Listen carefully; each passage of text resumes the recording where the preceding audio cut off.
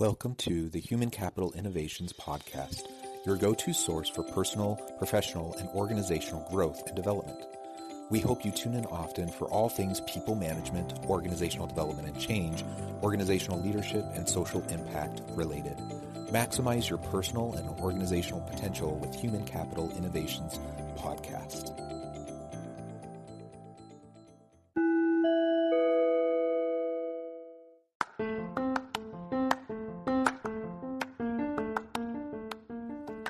Welcome to the Human Capital Innovations Podcast.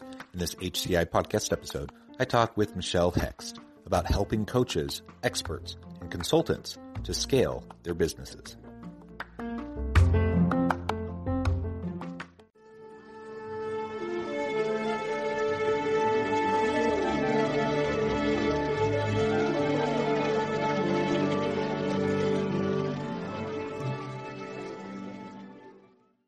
Michelle Hext, welcome to the Human Capital Innovations Podcast. Thank you for having me. It's great to be here. It is a pleasure to be with you today. You're joining us from Australia, so it's early in the morning on Friday for you. I'm south of Salt Lake City in Utah. It's 1 p.m. for me. I appreciate you taking time out of your busy schedule early in the morning to meet with us and share your insights with me and my listeners today.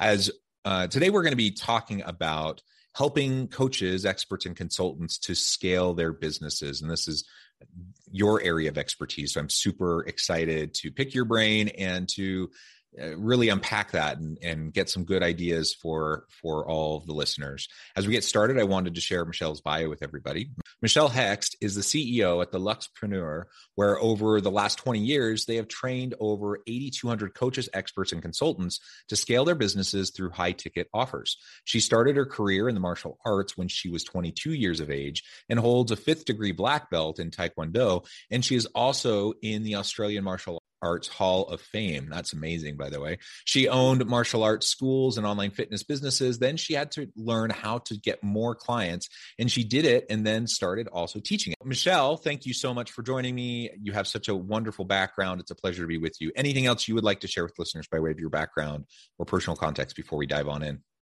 I guess really, the Luxpreneur is my company name. That's what my other companies run underneath. And so the brand that I run under is my name, michellehext.com. And I also have a coaching institute that I'm launching, which is the High Ticket Coaching Institute. I'm sure we'll get to talk about that at some point. But other than that, that's probably it for now. Yeah, that's great. Thank you so much. And as we get started, why don't you tell us a little bit more? So I'm super fascinated by this martial arts background.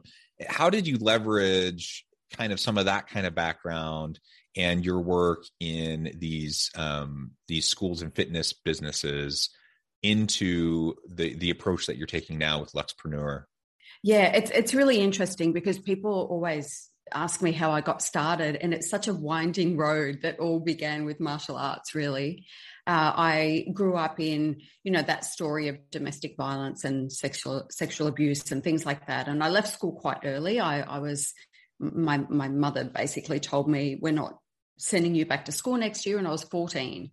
And so by the time I was 16, I'd moved out of home and did a lot of things over that time, worked in hospitality and stuff like that. But I traveled to the US for a few months and got my pilot's license and did a whole bunch of stuff up until I was about 22 when I started Taekwondo and just fell in love with it because of the childhood that I'd had, just the structure of martial arts and just how good you feel about yourself when you honor the commitments that you make to yourself. And there's a really natural progression, as you progress through the belts. Everything in my life was random up until then. So to know that to get from one belt to the next belt, there was a specific syllabus, like nothing was going to change.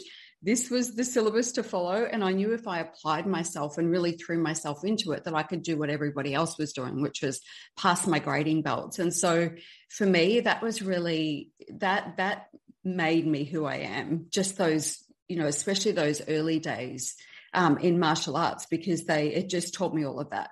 And so I've always been pretty ambitious though. So at one point, I had my martial arts school and it was a full-time center and I was running that. I owned my first school about 18 months into my training, which is quite unusual, but I graded for my black belt within 12 months. I was very committed. I was fighting. I was a competitor. So I had that training on top of the traditional training and training with my Korean head instructor and things like that. So I was on a bit of a fast track, but that was because I was applying every class that was available to me. I was there. It was, just a really cool time in my life. And so I was always looking at different ways to build my business. So we're talking early 90s here. And I just remember personal training became a thing. I had a personal trainer for a little while and I thought, I really want to add this. And so I started adding personal training sessions and group fitness to my martial arts school, which was really great because it lent another audience to this facility. And then a lot of those people went on to do Taekwondo, which was always my agenda in the first place because the fitness stuff was very martial arts kind of oriented. And then this thing called coaching came along, and it was a really early emerging industry. And I went and got myself qualified because I thought this is something that I really feel like I've been doing for many years anyway. I figure if you can coach somebody to fight somebody else, or if you can coach somebody to grade for their black belt, you can coach someone to do anything essentially. And so I went and got myself qualified through a company called Results Coaching Systems, which isn't around anymore, but David Rock is. That was incredible training. And so I had my coach training in the late 90s, let's say. And at one point where I lived, I had my full-time martial arts school on one side of the road, and I had my coaching business offices on the other side of the street. And one of the first things that I did when I became a coach was I went to the local paper and I said to them, I want you to give me a column in the paper for 13 weeks. I want to run a coaching-based series in the newspaper. And we'd been in the paper a lot through my martial arts school, so I had a pretty good relationship with them, and they gave me a 13-week column. And so I'd be walking down the street and people would come up to me and they were following the column. They were really loving it. And so that really helped grow my business back then. And the early 2000s. Can I just say that that is really cool and quite amazing. I've always had this kind of, back when I was a teenager, part of me thought, I want to be an author. I want to be like a journalist. And even as I grew up and I took a different path, I've always thought, it'd be so cool to have like an op-ed column gig, with a newspaper. And you just made it happen. You just go and convince them to give you 13 weeks. That's awesome. Yeah, it's so cool. You don't know what you don't know, right? And remember, this is before social media. And I used to physically type the pieces of paper and walk them into the office. It was old school. And so, yeah, I also had that actually. I also had the desire to be a reporter, a journalist at one point. Anyway, so then the early 2000s, I noticed a couple of online personal trainers in the fitness magazines that I was in and contributing to, and I thought, I'm gonna do this. And so I created my first online fitness business, and it was called Glow Women's Fitness Online. And then I launched another one, which was more hardcore, and that was called Rip It Up Challenge. And at any time, I would have something like 200 people going through programs. And I just loved the online space. But again, even back then, I leveraged PR. So I would go to the paper. I had a bit of a system. So, for example, Tuesdays, I would submit articles to all of the major papers and magazines and things like that. And then I'd follow up on the Thursday.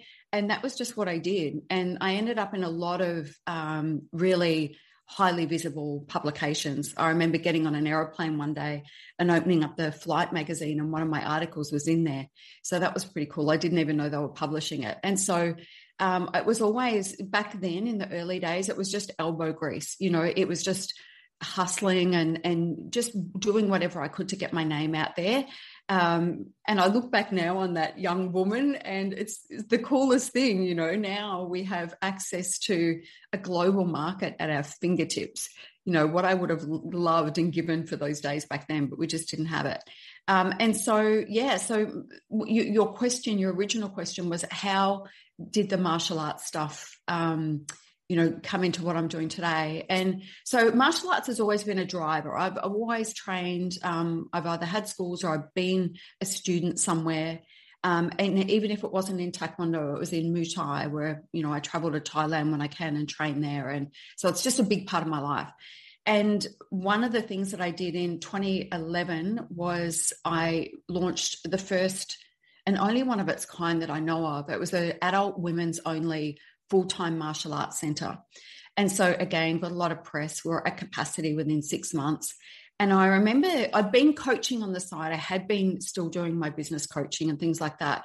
But I remember just looking at this product and thinking, I want all martial arts school owners to have this option, because in the old days, I used to teach like 40 classes a week. I would teach kids classes, adults classes, and all of the rest of it. And it was exhausting. By the time I got to my classes where I could train, I've had hip surgeries and I had prolapsed disc and things like that. So I was sore and I couldn't really get the training in. So I'd had a little bit break from owning schools, but in 2011, I went, you know what, I'm going to do this and I'm only going to teach adult women. And people were freaking out everywhere. They're like, you can't do that. You're going to miss out on most of the market. And I'm like, I don't care what you've got to say. I'm going to do it my way. I just believe in this thing. And it became this incredible thing. These women that really needed martial arts in their life suddenly had the ability to come along without the risk of having men, because a lot of these women had been abused, or, Muslim women who couldn't train with men and things like that. And so I had this incredible community of women that were just so strong mentally and going out and starting businesses, leaving abusive relationships and things like that. And I thought, I want every martial arts school owner to have this experience, not just to teach everybody all the time, because that's just what we've always done, but to choose an area of the market that they love. So it may have been 40-year-old men, it may have been bullied teenage girls, it could have been like whatever the students, when you're an instructor, there are certain students that walk onto the mat and it's like, oh, and if that student's missing for the class, you spend the whole night wishing they were there, because they just elevate the whole room and they make you a better instructor. And I thought, I just want more of these students, and I want my other instructors to have this. So I wrote a book called The Honorable Martial Arts Entrepreneur, where I basically spelled out, this is how we create a niche-based boutique martial arts school where we get to charge more, but we get to teach less, and we get to teach the exact people that we want to teach. And so that was my first, I guess, foray into the digital marketing space, because I created this incredible 5-part lead magnet. It was a 5-part video series. It was like, not everyone was doing it back then. And I had little workbooks, and it was incredible content. And I launched a 5-month mastermind. I think I charged about 10,000 Australian back then for that. And then I created a digital course with the content. I created a group coaching program with the content. And I ran that successfully for about 18 months, where I got to teach that. And then I just had this desire to go out into the rest of the world and remember that the people that I had been serving up until that point had been in martial arts, not necessarily as instructors, but the students that came into my place, the people that came into my online programs, they knew, that there was a heavy martial arts base and philosophy behind everything that we were doing. And so I just assumed that this was how the population operated. And what I mean by that is, if they say they're going to do something, they do it. If they make a commitment, they honor it, and they just have a lot of integrity, right? And so I thought I would go into the female entrepreneur market. The product that I had was very, it translated very well into any kind of market, really, and a service-based market. And so I launched a mastermind program. It was 12 months. It was $27,500. I had my target was to enroll 8 people in that program. I enrolled 7. And I found myself with a bunch of people who were not honoring their commitments, not doing what they were saying they were going to do, blaming me for their lack of results when they weren't actually doing the work. And I would ask them to just really simple things, that they, for things like, email marketing and stuff like that. And they would spend like 3 months trying to figure out how to use their CRM. And I'm like, no, you've got to just outsource this thing. And yeah, so it became really stressful for me. And I remember just thinking, I'm not doing that again. I did do it again. I did it 2 more times and ran it around the country. That was an in-person mastermind, but I got better at it, and I got better at selecting the right people. And the ones that I ran after that were pretty amazing. And so the female entrepreneur market was great. But again, I go through this evolution where usually around every 3 or 4 years, I'm like, okay, what's next for me? I adapt to things pretty quickly and I get bored pretty quickly. So I always want to be challenging myself. So my energy is really into what I'm doing. And so I thought, what's next for me? And I looked back and I looked at the people that I've been working with, and I thought to myself, the people that I really love working with the most are the coaches, because I understand them. I know how to package them. I know that world. I've been in this world for so long. And so then I just started working in the space of working with coaches. And so what that led me to do is not just work with coaches, but people who wanted to become coaches. So those industry experts who were really good at what they did, and people were always asking their advice, and they knew that they could turn this into some sort of a business. So that's typically who I work with now. And so I start them from the idea of, I want to move into coaching and this is what I do, but I don't know how to pull it all together. And so I help them come up with their one really shining offer, super high ticket offer, make sure they get good at delivering those results, and then we scale from there. So that's what I've been doing since about 2015. Yeah. And I just love it.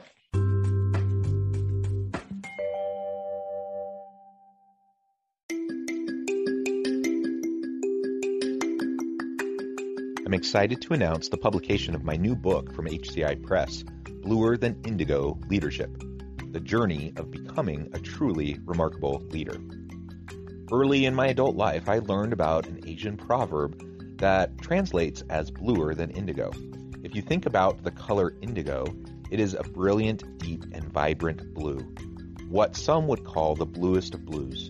To have something that is bluer than indigo is rare and truly remarkable. Contrary to popular myth, there is no one-size-fits-all or cookie-cutter approach to effective leadership. There's no silver bullet, no secret sauce, no go-to model that will solve all of our problems. The truth is, great leaders have all had their unique strengths and flaws, and have all had to discover and then pave their own distinctive path in their life's journey to fulfill their leadership potential. Bluer Than Indigo Leadership will help you discover your own path and explore those ordinary, everyday actions that will help you respond to an uncertain future and produce extraordinary results for individuals, teams, and organizations.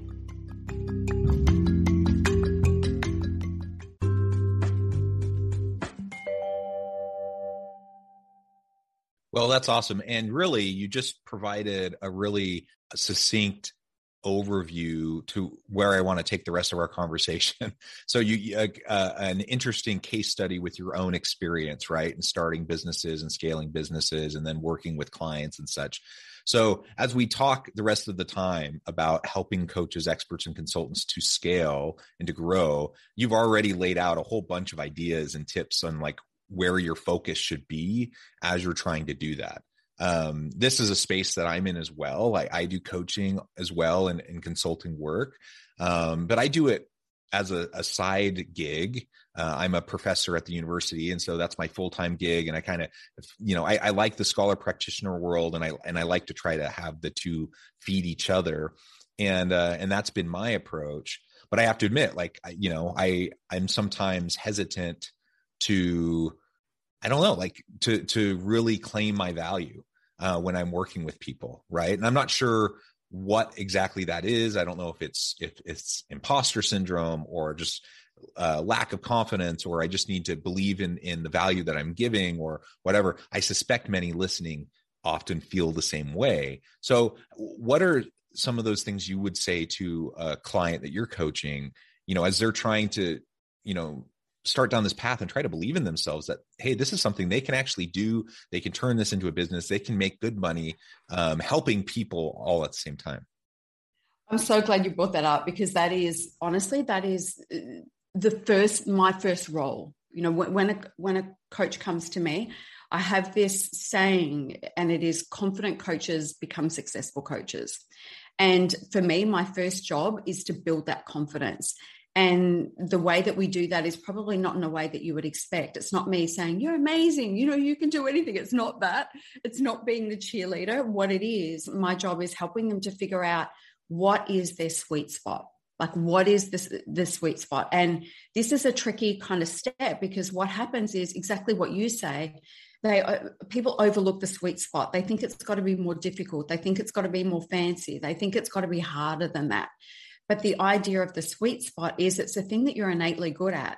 But because we're innately good at it, we tend to question whether there's any worth or value in it, because can't anybody do this? Isn't this like, doesn't everybody just know this? And the answer is no.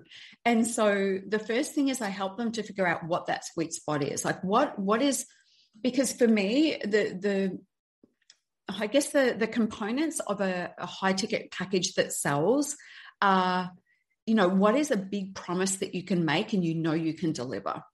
And there's this kind of cover your butt kind of thing that goes on in the coaching space, where it's like, I can't promise you're going to get results, but, if you work with me, this is what we're going to work around. And it's like, well, why are we not making promises to people?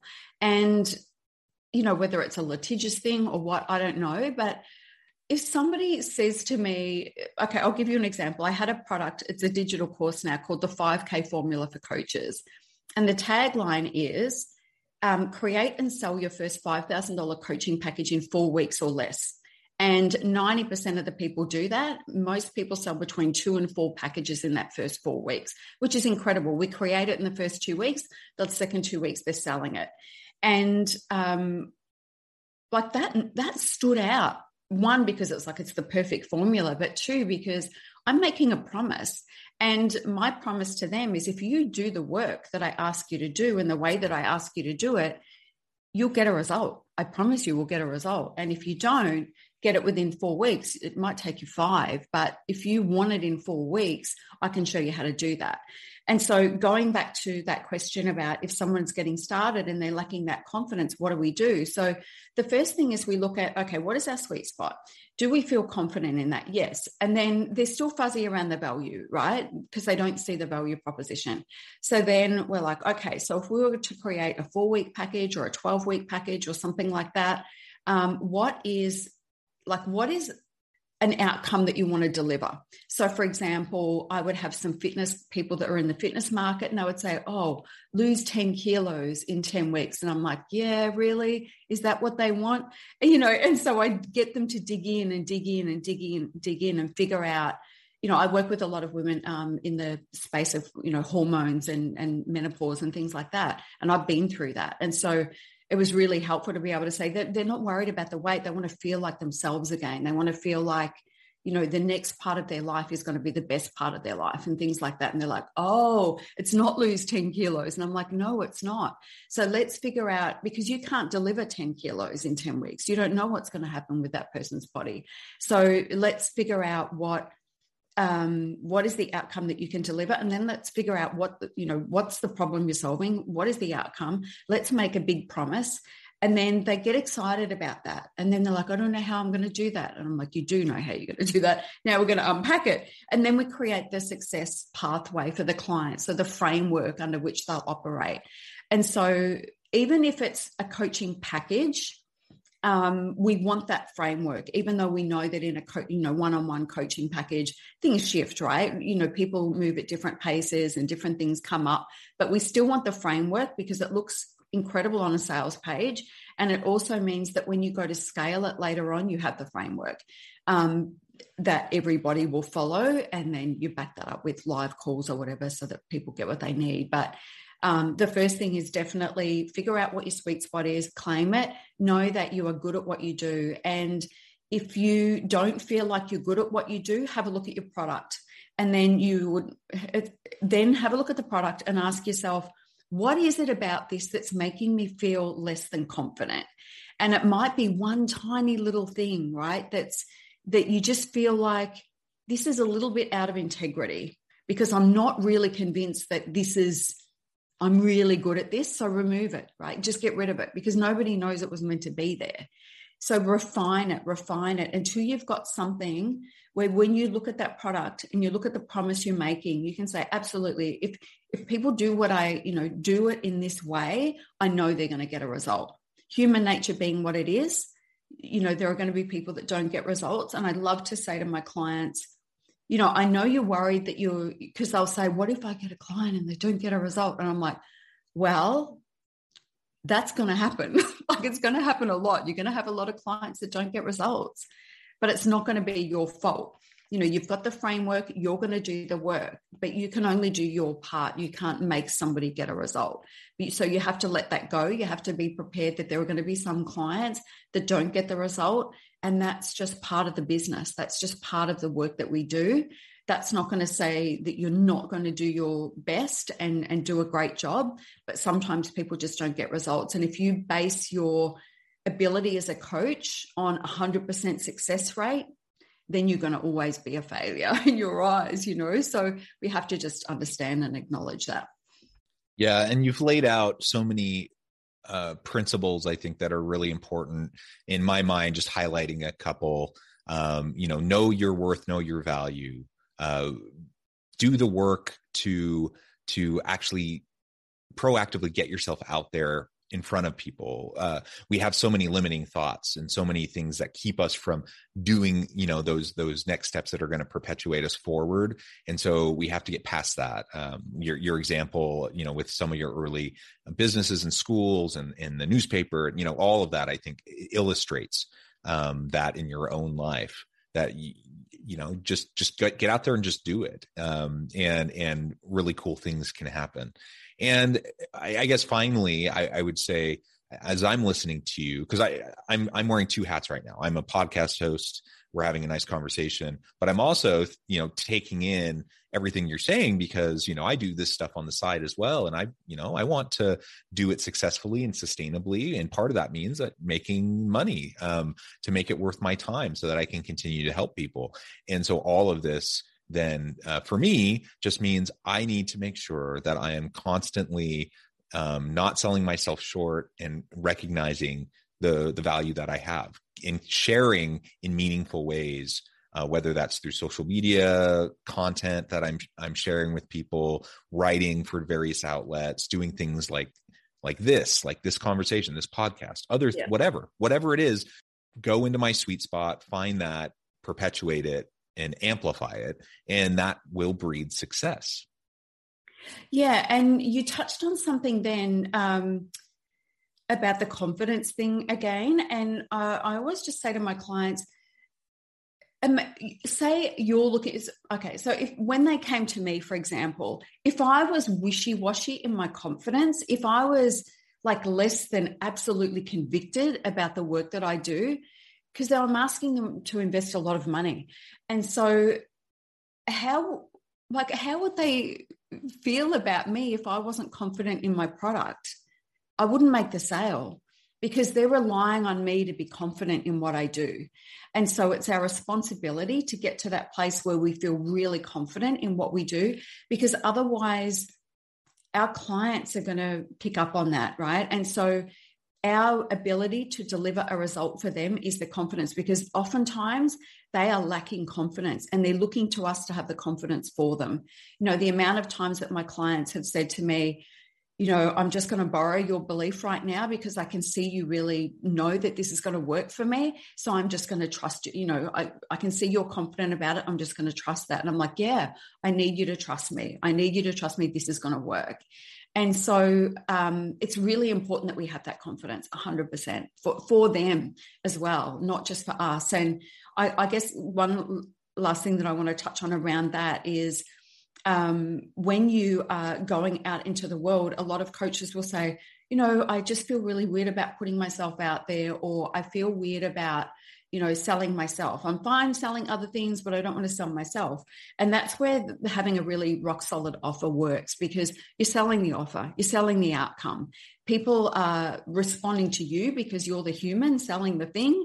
But at the end of the day, they want the product, they want the outcome. And so when you're talking, you want to be talking about what they want. You want to be talking about the outcome. And if you can talk about, the work that you do and the, result that you provide. And instead of, this is who I am, do it my way, this is my system. If you find yourself saying me too much, then you know that you're making it about you, when it's got to be about them, right? It's got to be about them so that they can make that decision that, this person is talking about the thing that I'm going through right now, and they have the product that I need.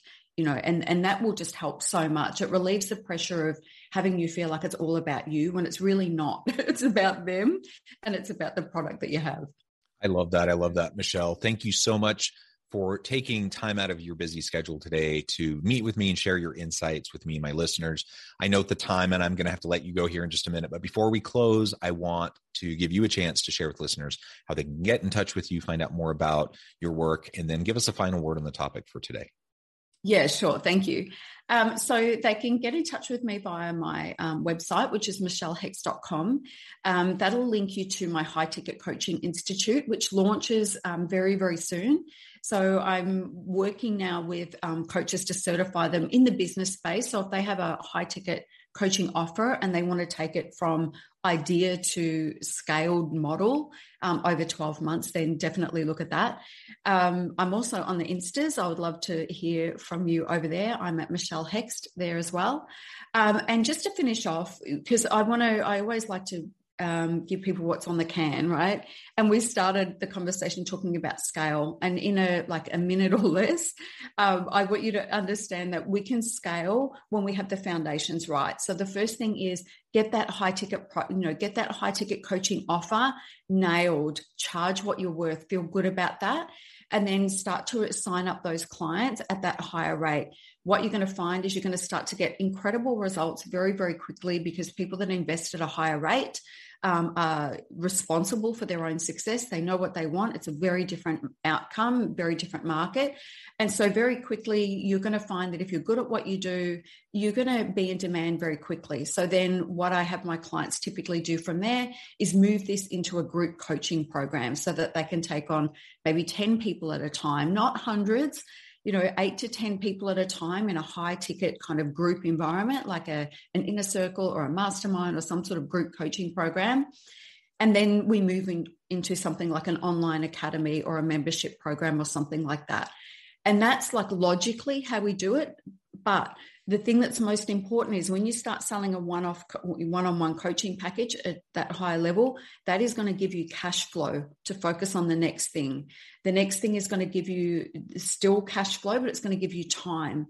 And then as you go to grow your leverage product, be prepared for it to take you longer than you ever thought it would take. Be prepared for it to cost you more than you ever thought it would take. It's going to take a few attempts most of the time. I would love to tell you that the people on the internet that are telling you that you just need to follow this formula and then you'll have 7-figure success if you build this funnel, doesn't always work like that. So I always want my clients to be funded, to be cashed up.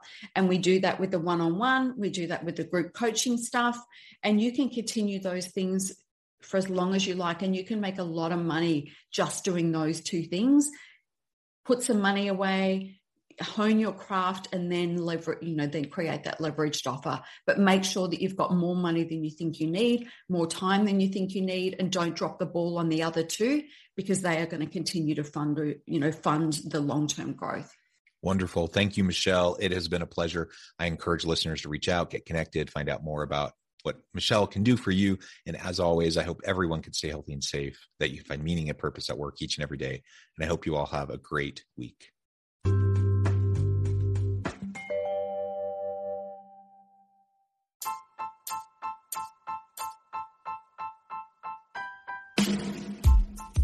The alchemy of truly remarkable leadership. Ordinary, everyday actions that produce extraordinary results. Consider how the nature of work has shifted over the past 50 years. With increased globalization, rapid technological advancement, and the shift in economic composition, the average job of today looks very different than the average job of 50 years ago. What will the jobs and organizations of tomorrow look like?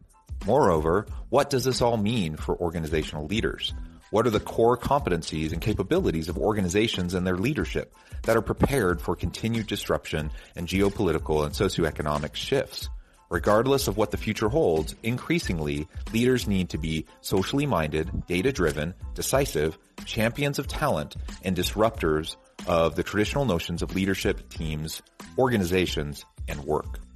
The Alchemy of Truly Remarkable Leadership will help you to explore your own leadership competencies and capabilities and consider ways to apply and implement them into your workplace and personal life.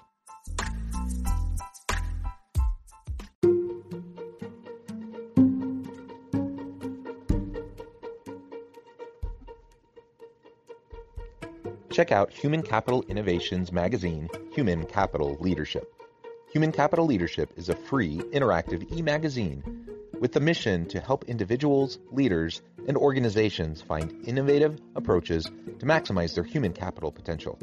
We publish issues quarterly in August, November, February, and May. Take a look at the latest issue and let us know what you think.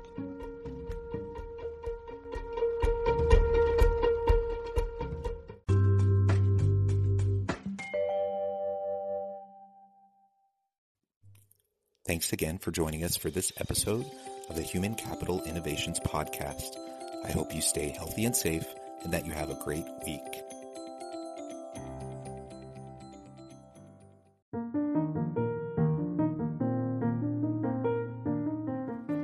Check out our new weekly LinkedIn newsletter, Alchemizing Human Capital, exploring industry trends via original research and interviews with executives and thought leaders from across the globe. We look forward to having you join us.